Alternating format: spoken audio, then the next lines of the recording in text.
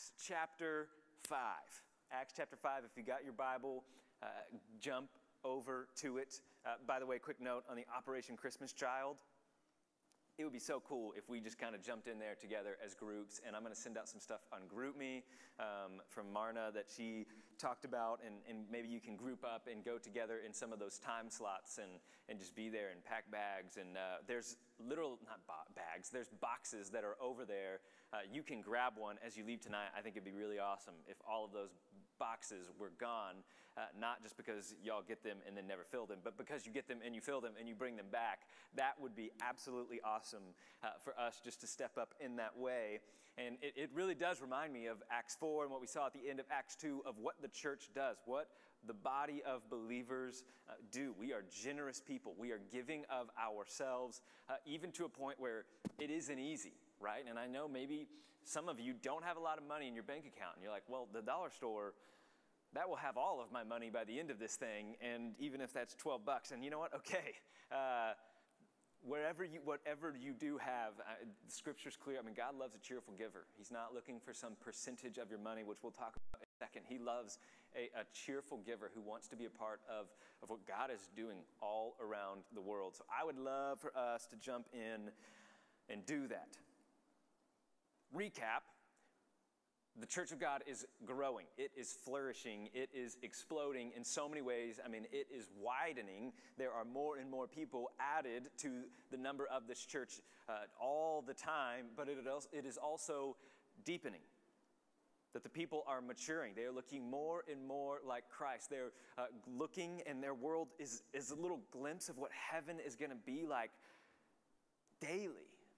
And it's this beautiful thing that we get to see and get a glimpse of, right? That of this is what God's people can do.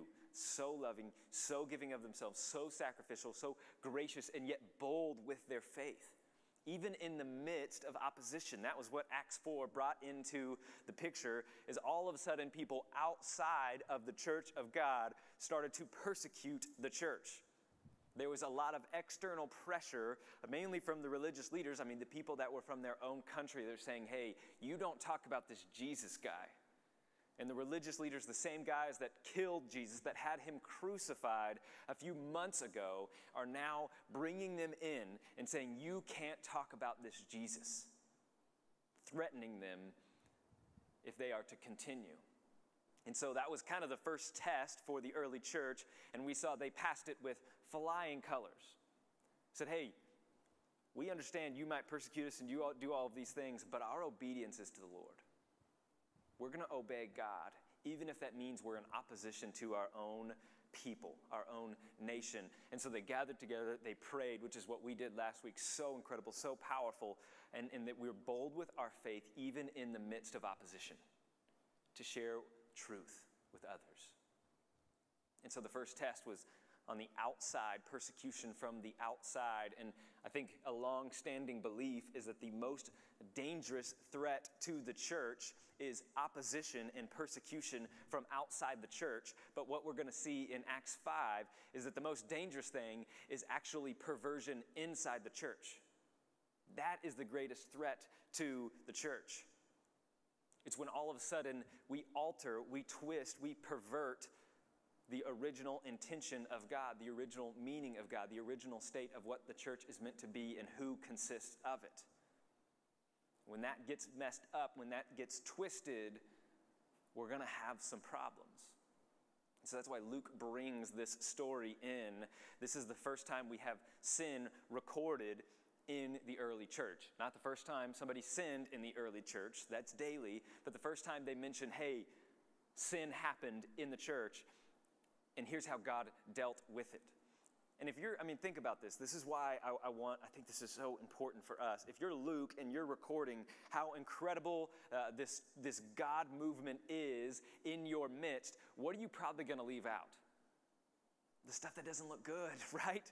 You're probably not going to leave it. Oh yeah, and by the way, these people lied, and then they died, and we buried them. Like, you're probably not going to talk about that. You're going to be like, oh, well, no, it was mainly good. Mainly good. No. Luke deals with it because it's important for us to see that this is a danger.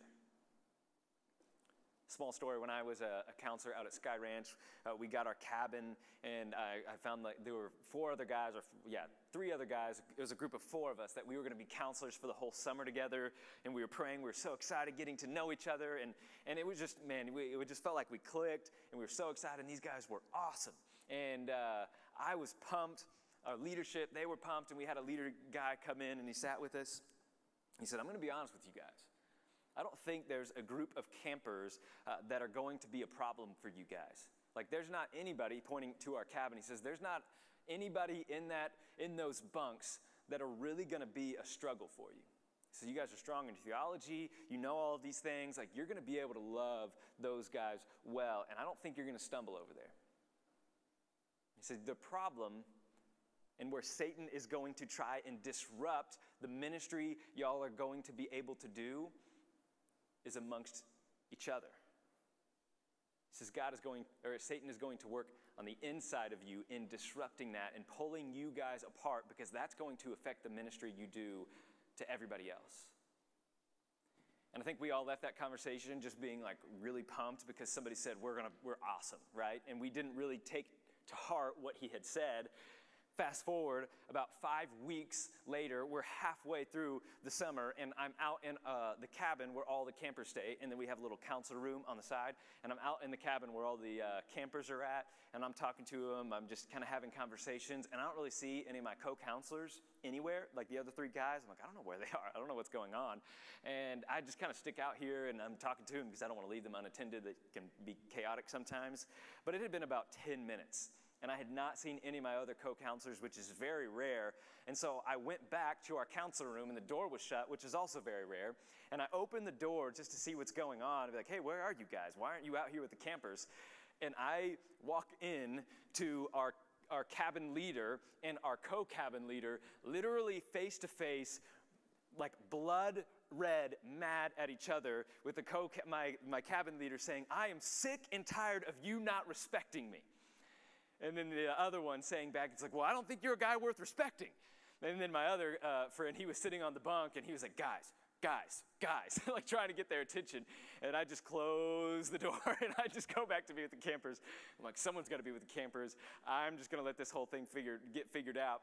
And long story short, our whole group of counselors that did so well, I mean, we meshed in certain ways, but more than anything else, all of our our life stories and our passions and the gifts that we had meshed really well to love the people in our cabin, right? There wasn't a single camper background or personality type that we couldn't love, but because we couldn't get along, because something got in between us, there was a problem on the inside, it nullified our ability to love people on the outside. You see what I'm saying here? You see what's happening? In the same way, what happens here in the church, if there's a problem within the church, when things get hazy, when people start going in opposite directions, there's a twist and a perversion in it, we're gonna have a problem.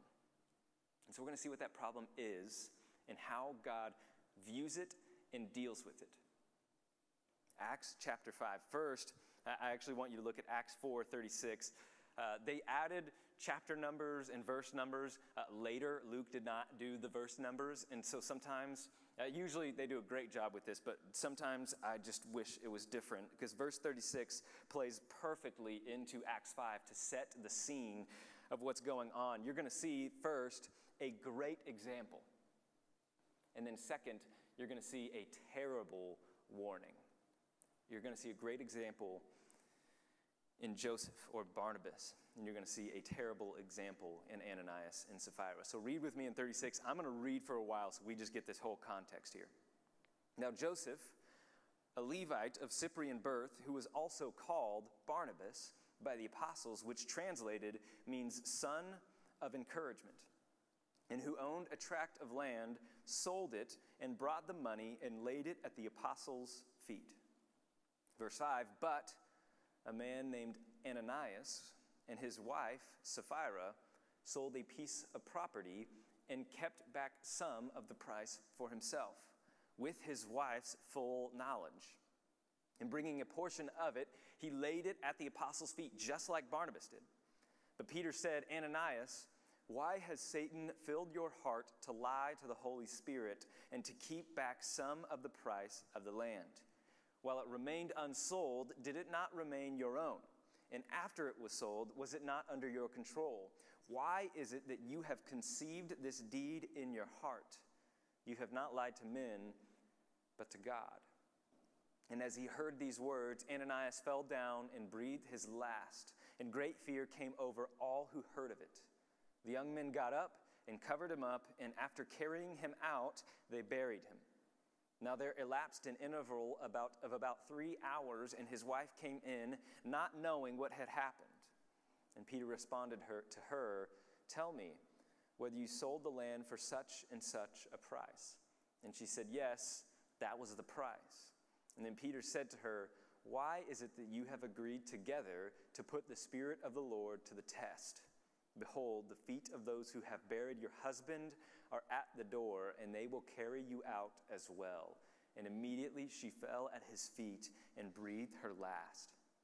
And the young men came in and found her dead, and they carried her out and buried her beside her husband. And great fear came over the whole church and over all who heard of these things.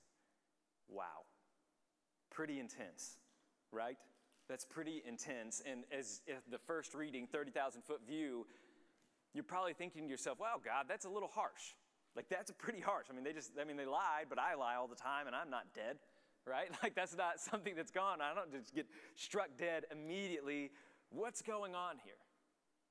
What's going on in this story? First, you see Barnabas, a man named Joseph, actually, but they call him Barnabas because he's the son of encouragement. It's almost always a good thing when you get a nickname in the scriptures. You become a pretty key figure throughout of it. And this guy is known for his encouragement, that he is constantly encouraging people. He is a great example to so many. And Barnabas, is going to show up in Acts a ton. He's going to go on so many of the missionary journeys with Paul. He is an incredible man. And the church acknowledge Barnabas. And we can kind of wonder as this thing goes, we see how great Barnabas is, and then you're Ananias and Sapphira, and you see, wow, look at this Barnabas guy. They gave him a new nickname. He's called Son of Encouragement. Like, they're praising him. They're affirming how generous he is. And if you're Ananias and Sapphira, they start to talk and scheme a little bit together and say, well, we want to be looked at the same way this guy is. So we're going to sell a little piece of land. Barnabas is a tract of land that's much bigger. A tract of land, and he gives all of it to the apostles. And then here, Ananias and Sapphira, they give a piece of a property, and then they give some of it, but they don't give all of it. So what we have is they're trying to kind of play along in this thing so that they can get the approval of man, that they will be praised by man just like Barnabas was. And that's not really going to go well for them at all. Now, here's some things to know about Ananias and Sapphira. First of all, Ananias means the Lord is gracious. The Lord is gracious. That's Ananias' name. And Sapphira means sapphire. Not that much of a stretch, right? It means sapphire. It means beautiful. The Lord is gracious and beautiful. It's almost irony in the story, right? That gracious and beautiful do the exact opposite thing. In deception. And not in grace giving, but deception and manipulation to look good for their grace giving. So they sell a piece of their property, and they kept back some of the price for themselves with his wife's full knowledge, and bringing a portion of it, he laid it at the apostles' feet. But Peter said, Ananias, why has Satan filled your heart to lie to the Holy Spirit and to keep back some of the price of the land? Now here's what the problem is. Here's the problem that they start to deal with. It's not that they only gave some of the money that they got from this land, right? That's not the problem that we're looking at. You might be thinking, dang, they kept back 50% of that stuff, and that's why they died. No. That's not the problem. If you look at verse 4, you're going to see it. While it remained unsold, this is what Peter's talking to him. He says, so when you didn't sell this thing, it was still in your possession, right? Did it not remain your own? And even after you sold it, was it not under your control? Why is it that you have conceived this deed in your heart? What Peter is saying here is saying, hey, we didn't force you to sell this property. We didn't force you to give us any of the money that you got from selling your property. And I think what's happening here is Ananias and Sapphira, they're just seeing all of these other people like Barnabas giving so generously, laying all of this money at the apostles' feet to meet the needs of people that were around them. And they're just picking up on this, and they're saying, well, I guess this is what these kind of people do, and we want to be like them. We want to get the praise like all of these other people are getting.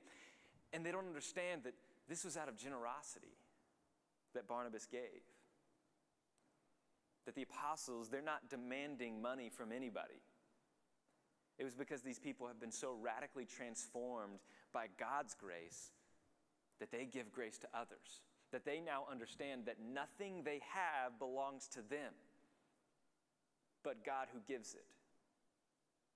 And when we begin to transform by the grace of God, our lives start to look a little bit differently. The things of this world, we start to hold them loosely. And the things that we had such a tight grip on, we start to loosen that grip on those things. And it was for Barnabas, he said, I don't need this land. I just want to give it to what God is doing. And so a little church 101, we talk about tithing, right? You probably heard this term of what tithing is. That you give 10% of what you earn, and you give that to the church because that's the rule. It's not actually the rule. That's an Old Testament idea, and there's a few times that shows up throughout the Old Testament where you would give 10%, and that happens on 2 or 3 different occasions with specific circumstances that are in that. If we're actually going off a percentage, that number would probably be closer to 20%, where God would command his people to give in certain ways. And it wasn't necessarily earnings. I mean, there'd be times where they would give like 10% of their livestock, 10% of a sacrifice that they would give, 10% of all that they had for specific circumstances. And that was under the law. That was under the Mosaic covenant. And now here we are in the New Testament. We're under a new covenant by what Jesus has done. All throughout the New Testament, there's never a command to give 10%. There's never a command where you say, okay, what you do as a Christian is give 10%. That's what your tithe is. That's the rule. Check the box. Just do it. It's not there. You can look for it. But what we do see in the scriptures, as Paul talks to it, mainly in his letters to the church in Corinth, 1st and 2nd Corinthians, we see that God loves a cheerful giver. That God loves a cheerful giver. Jesus, as the people are going to the temple and they pay their temple tax. So all of these guys, they're giving one coin, and then a poor older lady comes by and she gives 2 coins, and he stops everything. He says, all these rich guys, all these other people that are well off, they just give 1 coin because that's the rule. This lady, she gave 2 even though she had less than these men. What's Jesus getting at? So God loves a cheerful giver. He's not after us just to hit this checklist thing, say, okay, I gave my 10% for the month, I'm good. That's not the heart of giving. In fact, if you go around at DBC and maybe you've been there on a Sunday morning or a Sunday evening, there is no passing of the plate. There's never this, all right, make sure you give. There's never any of these speeches that are made or anything of that sort. And I'm not saying passing the plate is always bad or anything. I get that. That's sometimes the easiest way to do it. But if you've ever been in those circumstances and the plate is going by, you know everybody's kind of giving this side-eye thing, right? Like, are you going to give money? Is everybody giving money? Like, how much did you give? Is that a 20? Oh, my gosh. Like, we kind of do all this thing. And it's kind of this obligation, social pressure that we feel around us. And so here at Denton Bible, we're saying, hey, that's between you and the Lord. We trust God, and we believe the mission that we're doing, and we believe that God's people, when they see what is happening here, are going to want to support that in financial ways, in prayer, and in active participation of it. And so the heart of God is so much more as giving as we see fit, in a way that is joyful, not just some mechanical, robotic, I swipe my card, I set up my auto pay, and I don't think about it ever. It's an active support, a joyful generosity that the people of God would experience. And so that's what Peter is saying here. He's saying, hey, nobody here is forcing this money out of your pocket. This is an obligation thing. This is a joyful thing that these people are doing. He said this was your money all along. So the problem isn't that they gave half of the money. It's that they said they gave it all and they lied about it. They only gave a portion of it. The sin is not that he gave part of the money to the church. The sin was that he lied about how much he gave. And at the end of the day, Ananias wanted to be seen as a godly person. He wanted to be seen as godly. He wanted a godly appearance. He wanted the praise of man.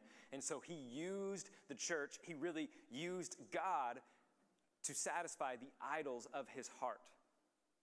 That is a dangerous place to be.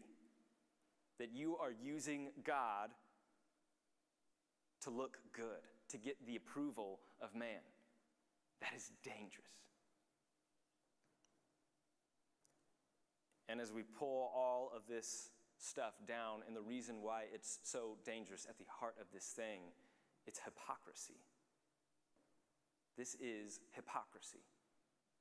And if you have been around the world at all, one of the biggest problems that people have with Christianity is hypocrisy. That the church is filled with a bunch of hypocrites. Maybe you've never heard that before. Maybe you've heard it all the time. Maybe you think the exact same thing, or you thought the exact same thing in the past. Well, here's what this is. Hypocrisy can come in a few different forms. Probably most often in what we see here, hypocrisy is when your behavior doesn't match up to what you say. When your behavior does not match up to what you say. Or when you say you believe something and yet your life doesn't conform to it. You say, I believe this, but your life doesn't show that. When you say, I'm a follower of Christ, and everyone around you says, really? You're a follower of Christ? I know Jesus to be loving and holy and patient and kind and honest and truthful. He says, you're none of those things. See, that's hypocrisy. When we say we follow, when we say we believe, and yet our life doesn't reflect that. Or even another one, when you condemn others for the very things you are guilty of yourself. When you condemn others for the very things you are guilty of yourself. See, this is hypocrisy. And I guarantee you, all of us have probably been hypocrites at certain parts of our life, and we have seen people that live in blatant hypocrisy. I have a speculation that, and I say this because I've been around kids and students and ministries that just kind of involve families a whole lot. And maybe in my days and down, probably before me, I don't know, maybe this is all the time, but there are a lot of parents that maybe have a nominal, very shallow belief in Christianity or claim of Christianity, but their lives don't really reflect that. And church is just kind of something you do. Like you just kind of go to church as a family. You always go to church, but the rest of your days don't really look like that at all. There isn't really a full devotion to the Lord, and that produces a bunch of people that are just kind of meh towards Christianity. And more and more and more parents are just kind of throwing their kids at the church saying, you disciple them, you fix them, you do all the spiritual stuff. Like, that's not my thing. That's not my deal. And that has just grown this resentment in people towards religion and towards Christianity. Because they have their parents that would say all of these things and would put up their face in the public sphere, but then back home, it doesn't look anything like it. And it's like, we catch on to that, right? We see through that. We know kids see through that. And there's a moment for all of us in this room where we ourselves had to make that step and we had to push through it ourselves. Now, I hope many of you had awesome, believing parents that are solid in their faith and walk with the Lord, and that you have learned from them as an example. I hope that's true. But I think all of us have seen that, and it's quick to wear down on us and for us to see through it. And so hypocrisy has done such a damage to the church, because we have so many people in this world that will claim a Christianity, that will wear a cross or whatever it is, but there is no genuine conversion. There is no transformed life. There is no radical, I actually want to live for God. And I know I'm sounding harsh in this moment because all of us are sinful, right? All of us are broken. We're not perfect. There is no perfect performance that any of us have put on. But I think we know a genuine heart when we see it. A striving with God, even amongst stumbling, that we get back up, we seek forgiveness, and we continue to grow. So my hope for us in this room, my hope for what we are about is a people that take hypocrisy seriously. That we don't claim one thing and live another way. That we don't say we are Christians and give this godly appearance, but deep down, we are the opposite. We're not a group of people that just kind of have this mask on every time we show up to church. Because that's not the way. That's exhausting, and we'll get to that in a second. But when you say, I've given Jesus my all, I'm a follower of Christ, that you're going to live for him, but then in your actions you say, except in my thought life. Like, I'm going to live for God, but often my thoughts run rampant and I don't really check them at all. I'm going to live for God, except in the way that I manage my money.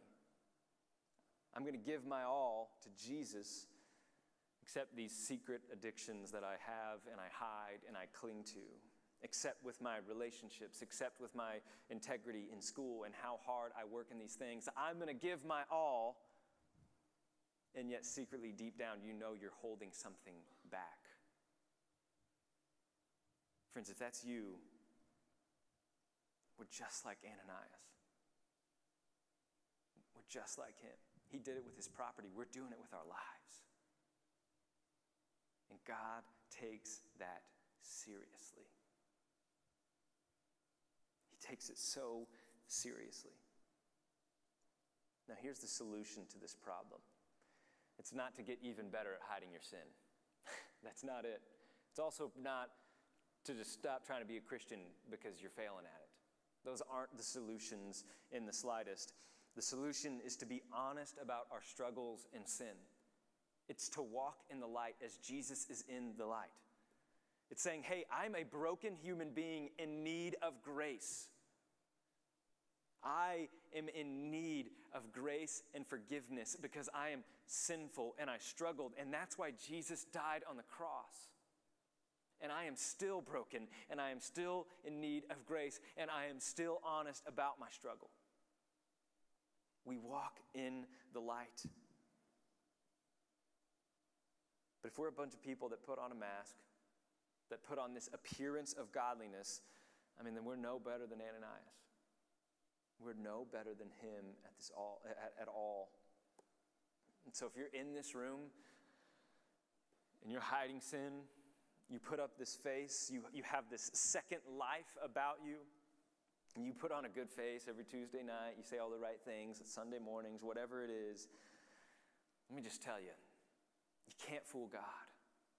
You might be able to fool this room. You probably can. You probably have. But you can't fool God. And here's some better news. You don't have to fool God. You don't have to hide anything from God. One, he's omniscient, all-knowing, already knows. Okay? Let's just get that out of the way. There's nothing that's hidden from him. Two, that's why he sent Jesus to die on the cross. That's why we're in this room. We are not in this room because we're a bunch of people that are good enough to be right with God. We're not a bunch of people that are good enough was good enough, because our good enough isn't good enough. I said that too many times. I'm lost what I was saying. But here's the deal. If we really, truly believe the gospel brings salvation to sinners, then there's no reason to hide our sin. Why? Because if you believe in Jesus, there is an acknowledgement that you are a sinner. Everybody knows the cat's out of the bag. We're all broken people. The only question is where our brokenness lies. And it's probably in every aspect of our life. So if we go around and we try and fake this and give this appearance of godliness that we've got it put together and we can perform well, we are living antithetically to what the gospel says about us and the gospel that we believe and the gospel that we walk in. And yeah, that's going to be confusing, if not infuriating, to a watching world that thinks that this is some just elite group of people that think they're better than everybody else and condemning because they're stuck in their sin. But when we go to a world and say, hey, I'm broken, I am sinful, and I am in need of a Savior, and that's why Jesus came and died, and he offers that same grace to you. And I'm no better than you. There's not good people and bad people. There's broken people and a forgiving God, and there's forgiven people. That's what it is. We're all enemies of God. We're all bad people. None of us are here, and none of us are right with God because of our performance, because of our behavior. So I have a hope, man, in our generation, and as we grow old, that hypocrisy would not be a word that is ascribed to the church, to the people of God. Why? Because we are so open with how broken we are and how in need of, how broken we are and how in need we are of a Savior. That dispels hypocrisy. There is no longer a need to put up this performance and to try and show people or trick people, rather, that we've got it all together. And we were worthy of being saved because we tried really hard every single week. That is legalism and hypocrisy put together, and it is a great threat to the church. And so God deals with it. In Ananias' case, he dies immediately. He's carried out, he's buried. 3 hours later, Sapphira comes in, probably beautiful, sapphire. She gets asked the same question, says, hey, so you guys sold that for $250? She said, yep, $250. Ladies, let me just tell you something. Your submission is first and foremost to Christ. You submit to him. And if you start following or walking or get married to a guy and he goes outside of submission to God and there's a decision to be made, submit to God. Submit to him. And if you start walking with a guy and spending time around a guy and you're saying, man, this guy is not submitted to God, go the other way. This is a great example. I'm not saying you're going to die if you don't. I don't know what's going to happen, right? But your submission is to the Lord. So don't ever get confused. Don't ever get manipulated by some guy that uses God to get you to submit. Okay? You follow a guy that is yielded to God in all ways. And when he messes up, yes, when he messes up, he's humble. He's teachable. He will learn from his mistakes. He owns those things, and he walks back to the cross. He walks in repentance. That's a guy worth being with and following to death. Not this death, a death like old age, right? How about that? That would be awesome. Okay, that's my little note for you, ladies. Now, Ananias and Sapphira, they are a warning to all of us that hypocrisy is a dangerous thing, and God deals with it severely in this example, right? Because this is the early church. This is the early church. Everything is just starting out, and the people of God need to know that this is dangerous, and this won't be tolerated, and this will not bring about flourishing in the church. And so God deals with it immediately and publicly. Does he still do that today? Obviously not, because all of us are still living and breathing, right? We've all lied. We've all been hypocrites. We've all faked it till we maked it. And yet we're still alive. The warning is still here for us. And that's by God's grace. That we're still living and breathing after the sin that we committed earlier, after the thought that we thought in the middle of worship. And this is a God of grace that gives us breath. Because it is entirely possible that any moment in time, God could bring us home. We don't know for sure that Ananias and Sapphira are believers, but everything in the scriptures up to that point saying this is the people of God. All of those who believed were together. All of those who believed were giving of these things. And there's no mention that they weren't. We don't know for a fact.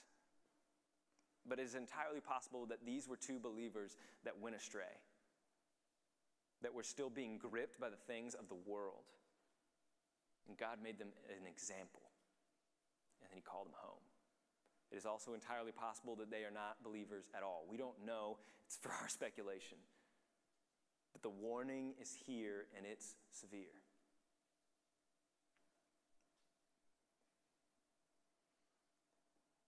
For us, he is extending time to come clean.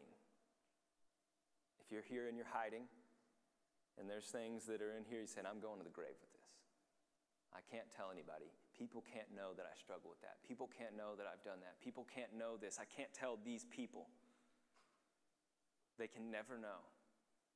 I'm going to just figure this out on my own. Let me just tell you, that was me in high school. That was me with all of these things that I was dealing with and all of this stuff that I had going on and all of these addictions. I said, oh, I'm not going to tell my friends. I'm not going to tell my huddle group or whatever that is. I'm going to figure this out on my own. And then maybe later I'll say in the past tense, like, oh, yeah, I used to struggle with that. And it ate me alive. And I never, ever got rid of it as long as I just held it in here. And the reason why, and this is a funny phrase, and I love it, and I think it's true, you can't fight Satan in the dark. He lives there. He's better there. As long as you keep your sin silent, you're not going to get rid of it. You're never going to come clean of it. For he who conceals his transgressions will not prosper. But he who confesses and forsakes his sin will find mercy. Proverbs 28:13. This is the way God has wired us. That in the light, we would find freedom. We would find healing. We would find mercy. And so in the example of Ananias and Sapphira, take the mask off. Now, I'm not encouraging you to stand up right now and just admit all of your addictions and sins and struggles. That's not the goal of this night. But hopefully you have people in your life that you know love you, that you know care for you, that will point you to the cross, that will remind you of grace. And just like Jesus does to people that were in prostitution, right, that were caught in the middle of adultery, he says, get up, no one condemns you, go and sin no more. I mean, that's beautiful. He says, hey, there's grace, there's forgiveness. Now let's go and sin no more. Let's forsake this sin. Let's walk the other direction. That's beautiful. That is the perfect amount of grace and truth. That this is forgiven, but we don't live in this. This is a mess. This is muck and mire. Let's walk to God because he's better. That's where freedom is. That's our encouragement. That there is grace here. There's consequences to sin. And we're going to have to deal with those. We can't run from them. That we walk through those. But praise God that our vertical relationship with him is not ruined and severed by our sin. And that we can run to him at any time, no matter how messy we are. That's grace. And that is what is offered here, and I hope is extended here, and I hope you find that here. In a life group, in a foundation group, amongst your friends that you have here. I mean, maybe it's tonight where you start to walk through these things. Verse 11, and great fear came over the whole church and over all those who heard of these things. Fear doesn't just mean you're scared. It's not just like, oh, that's terrifying. Even though there's probably a reality that was scary for everybody, it's a healthy understanding of God's character. That's what the scriptures are talking about. It's a healthy understanding of how holy God is and his hatred of sin. It's not just some fear that you're going to get slapped around. It's a, man, I don't want to go down the road of sin. I don't want to go down that road. Fear can actually be a friend that alerts us danger is ahead if we continue on this way. I hope you get afraid when, I don't know if you would ever do this, but I know some of you have, and whatever this, but I went cliff diving one time, and it was this cliff that just kind of like ran up, and so there was a part where you could jump off like 10 feet, and that was really nice and fun, and like all the other like 9-year-olds were there that were doing it, and I was like, this is more my style. And then it goes all the way up to about 45 feet, which is just terrifying, okay? It's absolutely terrifying. And I was like, okay, I'll do 10, I'll do 15. And you just kind of keep going up, and then obviously there's this peer pressure thing, and everyone's like, oh, you should jump with us. We're going to do cool pictures or whatever. And some of my friends, they're just insane, and they would just run and like do gainers off the 45-foot thing, and they're just like flying and twirling through the ground and just boom. I'm like, that's terrifying to me, right? That there is a fear I experience. I'm like, I don't want to forge ahead into that because I don't think it's going to go well for me. And then there were some other guys, like we were trying to, there's a picture out there somewhere in the world. These guys were standing at this the ledge of the 45-foot cliff. And they tried to do like a little triple stack thing where they like one on the shoulders and then the third one on the shoulders of the guy that's on the second shoulders, right? It was nuts. And they had like all these people that were holding them up, and they like finally got this last guy up there, and they're just like trudging over to the ledge. And I'm like, is anyone going to say this isn't a good idea? And we're like taking these pictures, and I'm like looking over there. And all these guys are like, oh my gosh, this is going to be sick. You know, like, who's filming? And I'm looking at him, and this guy in the bottom, like, he's laughing. The guy in the second, like, in the middle row, he's, like, not really laughing anymore. He's, like, just holding on. And this guy in the third, like, fear in his eyes. Just, like, this is my death I'm staring at. And I just go over there. I'm like, hey, have you thought this through? And they were not believers at all, and they were like, oh, whatever, and all this stuff. And so I just asked, I was like, do you want to do this? And he was like, I don't know, man, I don't think so. And then the other guy was like, no, I don't want to do this anymore at all. And so they like get down, and all the other guys are calling him, bad words and all this stuff. And he was just looking around. He's like, thanks, man. Yeah, I think you saved my life. And I'm like, I don't even know this guy, and I'm a better friend than all of his other friends, okay? And that's not to like toot my own horn, but there's something about fear, right? Like, I should be afraid of forging this way because I don't think it's going to go well for me. And friends that love us will tell us the same. Say, hey, I think you're walking in a way that isn't what God has lined up for you. Like, I don't think you're walking in step with the Spirit anymore. And just because I love you and I care for you, I think you should reconsider, or I think you should turn around, or I think you shouldn't be with those friends anymore. I don't think you should get in that situation anymore. And sometimes that fear we feel is a great gift of the Spirit. It's a great gift of the Spirit. Now, I will say the fear that you experience when you're about to share the gospel is probably just nerves of awkwardness and rejection, and you should push through that. And I think that's also walking by the Spirit. Fear is not always good. You have to discern that. But this is a great example. It's a grave example of walking with God and walking in the light, because that's where the gospel works.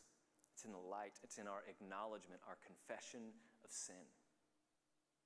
Now, I'm way over time, but it doesn't matter. Psalm 32, this is a great example. You need to know this. You need to memorize it. This is from David when he slept with Bathsheba, which was not his wife, and then he knew he messed up, and so he tried to kind of make things better by having Uriah, which was Bathsheba's husband. He brought him back from war, which David should have been at war, but he wasn't at war, and so he then slept with Bathsheba, and he had all these things, and so he's trying to kind of figure this out, and so he says, hey, you should go sleep with your wife, Bathsheba, so that no one would think anything if you had a kid or whatever. And he walks through all of this stuff, and he just kind of digs his hole and digs his hole and digs his hole, and then he has Uriah killed because once you get to a certain point and you just keep trying to make things better in your own strength, it's only going to get worse because God's rigged it that way, okay? And so here's a reflection of David as he is thinking about this sin and how long he hid this sin. Verse 1, how blessed is he whose transgression is forgiven, whose sin is covered. Not covered up by man's efforts, but covered up by the grace of God. He said that's where blessing is. How blessed is the man to whom the Lord does not impute iniquity, and in whose spirit there is no deceit. So you want to be blessed? Don't have any deception in here. Don't hide anything in here. Here's David telling his story, verse 3. When I kept silent about my sin, my body wasted away through my groaning all day long. Why is that? For day and night your hand was heavy upon me. My vitality was drained away as with the fever heat of summer. And hiding that is exhausting. The conviction of God was heavy upon David. He says, I am worn out because I have this in my heart and I got it in my head and I don't want to tell it to anybody. I just want to hide it, but it's killing me. It is driving me insane. The conviction that I feel, the guilt that I feel is wearing me out. It's exhausting. And what does he do? Verse 5. I acknowledged my sin to you, and my iniquity I did not hide. I acknowledged my sin to you. That's what confession is. The word is homologeo. It means to say the same. It's agreeing with God, admitting that what you have done is sin. It is wrong. It is contrary to God. It is offensive to God. Saying, I confess, God, I acknowledge I have sinned.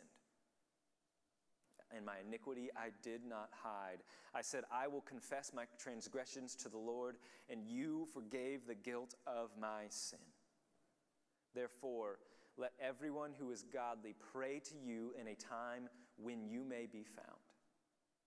Surely in a flood of great waters, they will not reach him. See, there is a timer that ticks and ticks and ticks for us to confess and repent from our sins. A time when God may be found.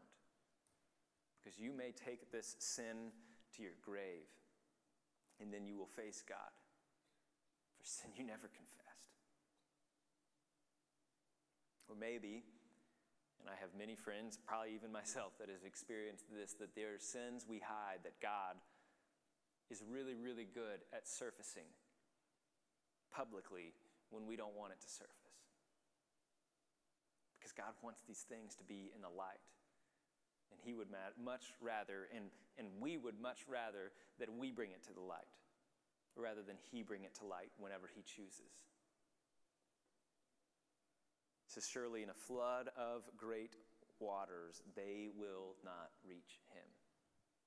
David has this imagery of a flood rising up and rising up and rising up and rising up and getting closer and closer and closer to the point where he is consumed by this sin he hid. He said there would get to a point where the waters are above me and it would be too late. Friends, don't let unconfessed sin eat you alive. Take off the mask. Get into the light. Find people you trust and be honest. And be honest about it. I promise you there's grace. And there's forgiveness at the cross. And I'm not saying you're not saved. It's not what this whole thing is. Maybe it is. Maybe there's a reality where this is the first time where there is a saving faith moment that needs to happen. But I can tell you there is healing, and there's grace, and there is so much burden lifted in the light. Take Ananias and Sapphira as an example, friends. Don't let the flood rise up on you. Just be honest. Be clear. and walk in the light. Look what he says, verse 7, you are my hiding place, and you preserve me from trouble. You surround me with songs of deliverance. That's beautiful. That is grace. That is gospel. I want to pray for us here in a second, and let I just say, if you, wherever you are at here tonight, and whatever you've got going on, and I'm not trying to convince you that you have hidden sin, you're like, I feel like I need to say something, even though I don't have anything to say. You know, right? You know in your spirit, that is there.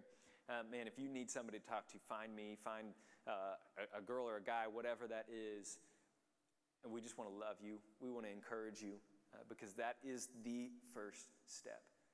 Actually, the first step is probably here as we pray and as we worship, that you would just acknowledge that sin to the Lord. And you bring it to others, that would pray for one another that you may be healed, because that's the way God has designed this, that this is what we can be as a community of people. It's beautiful. It's scary, but it's beautiful. Let me pray. Father, thank you for this word. Thank you for an intense warning to us that one of the greatest threats to us and the church is hypocrisy. That we would claim to have it all together, that we would claim that we believe such and such, and yet we live a completely different way. God, would you keep that far from us? Would you keep this hypocrisy far from us, that we would be so clear and honest about our need for you, our brokenness, our sin, our struggles, that when we stumble, we wouldn't try and hide it, but we would confess it so that your grace would be all the more shown in our lives. And we would operate in love and be compelled by your love for us, not trying to earn it, not trying to be good enough to be seen as worthy of being saved and worthy to sit in this room, but to love you, to know you, to walk in a relationship with you. God, we so need you. I pray will you be a great example to so many of life with you is life to the full. It's the abundant life, and it's better than anywhere else. And this is not a place of just do's and don'ts and rules and a constraining of a good time. But we would know and believe and live in a way that it's so clear that life with you, life as you intended, is better than anywhere else. And God, for all of us in this room, we've all sinned. We have all messed up. We have done just stupid things that we regret. I pray that we would not run from you and hide from you and think you are not for us, but you made a way for us on the cross, that you draw us in.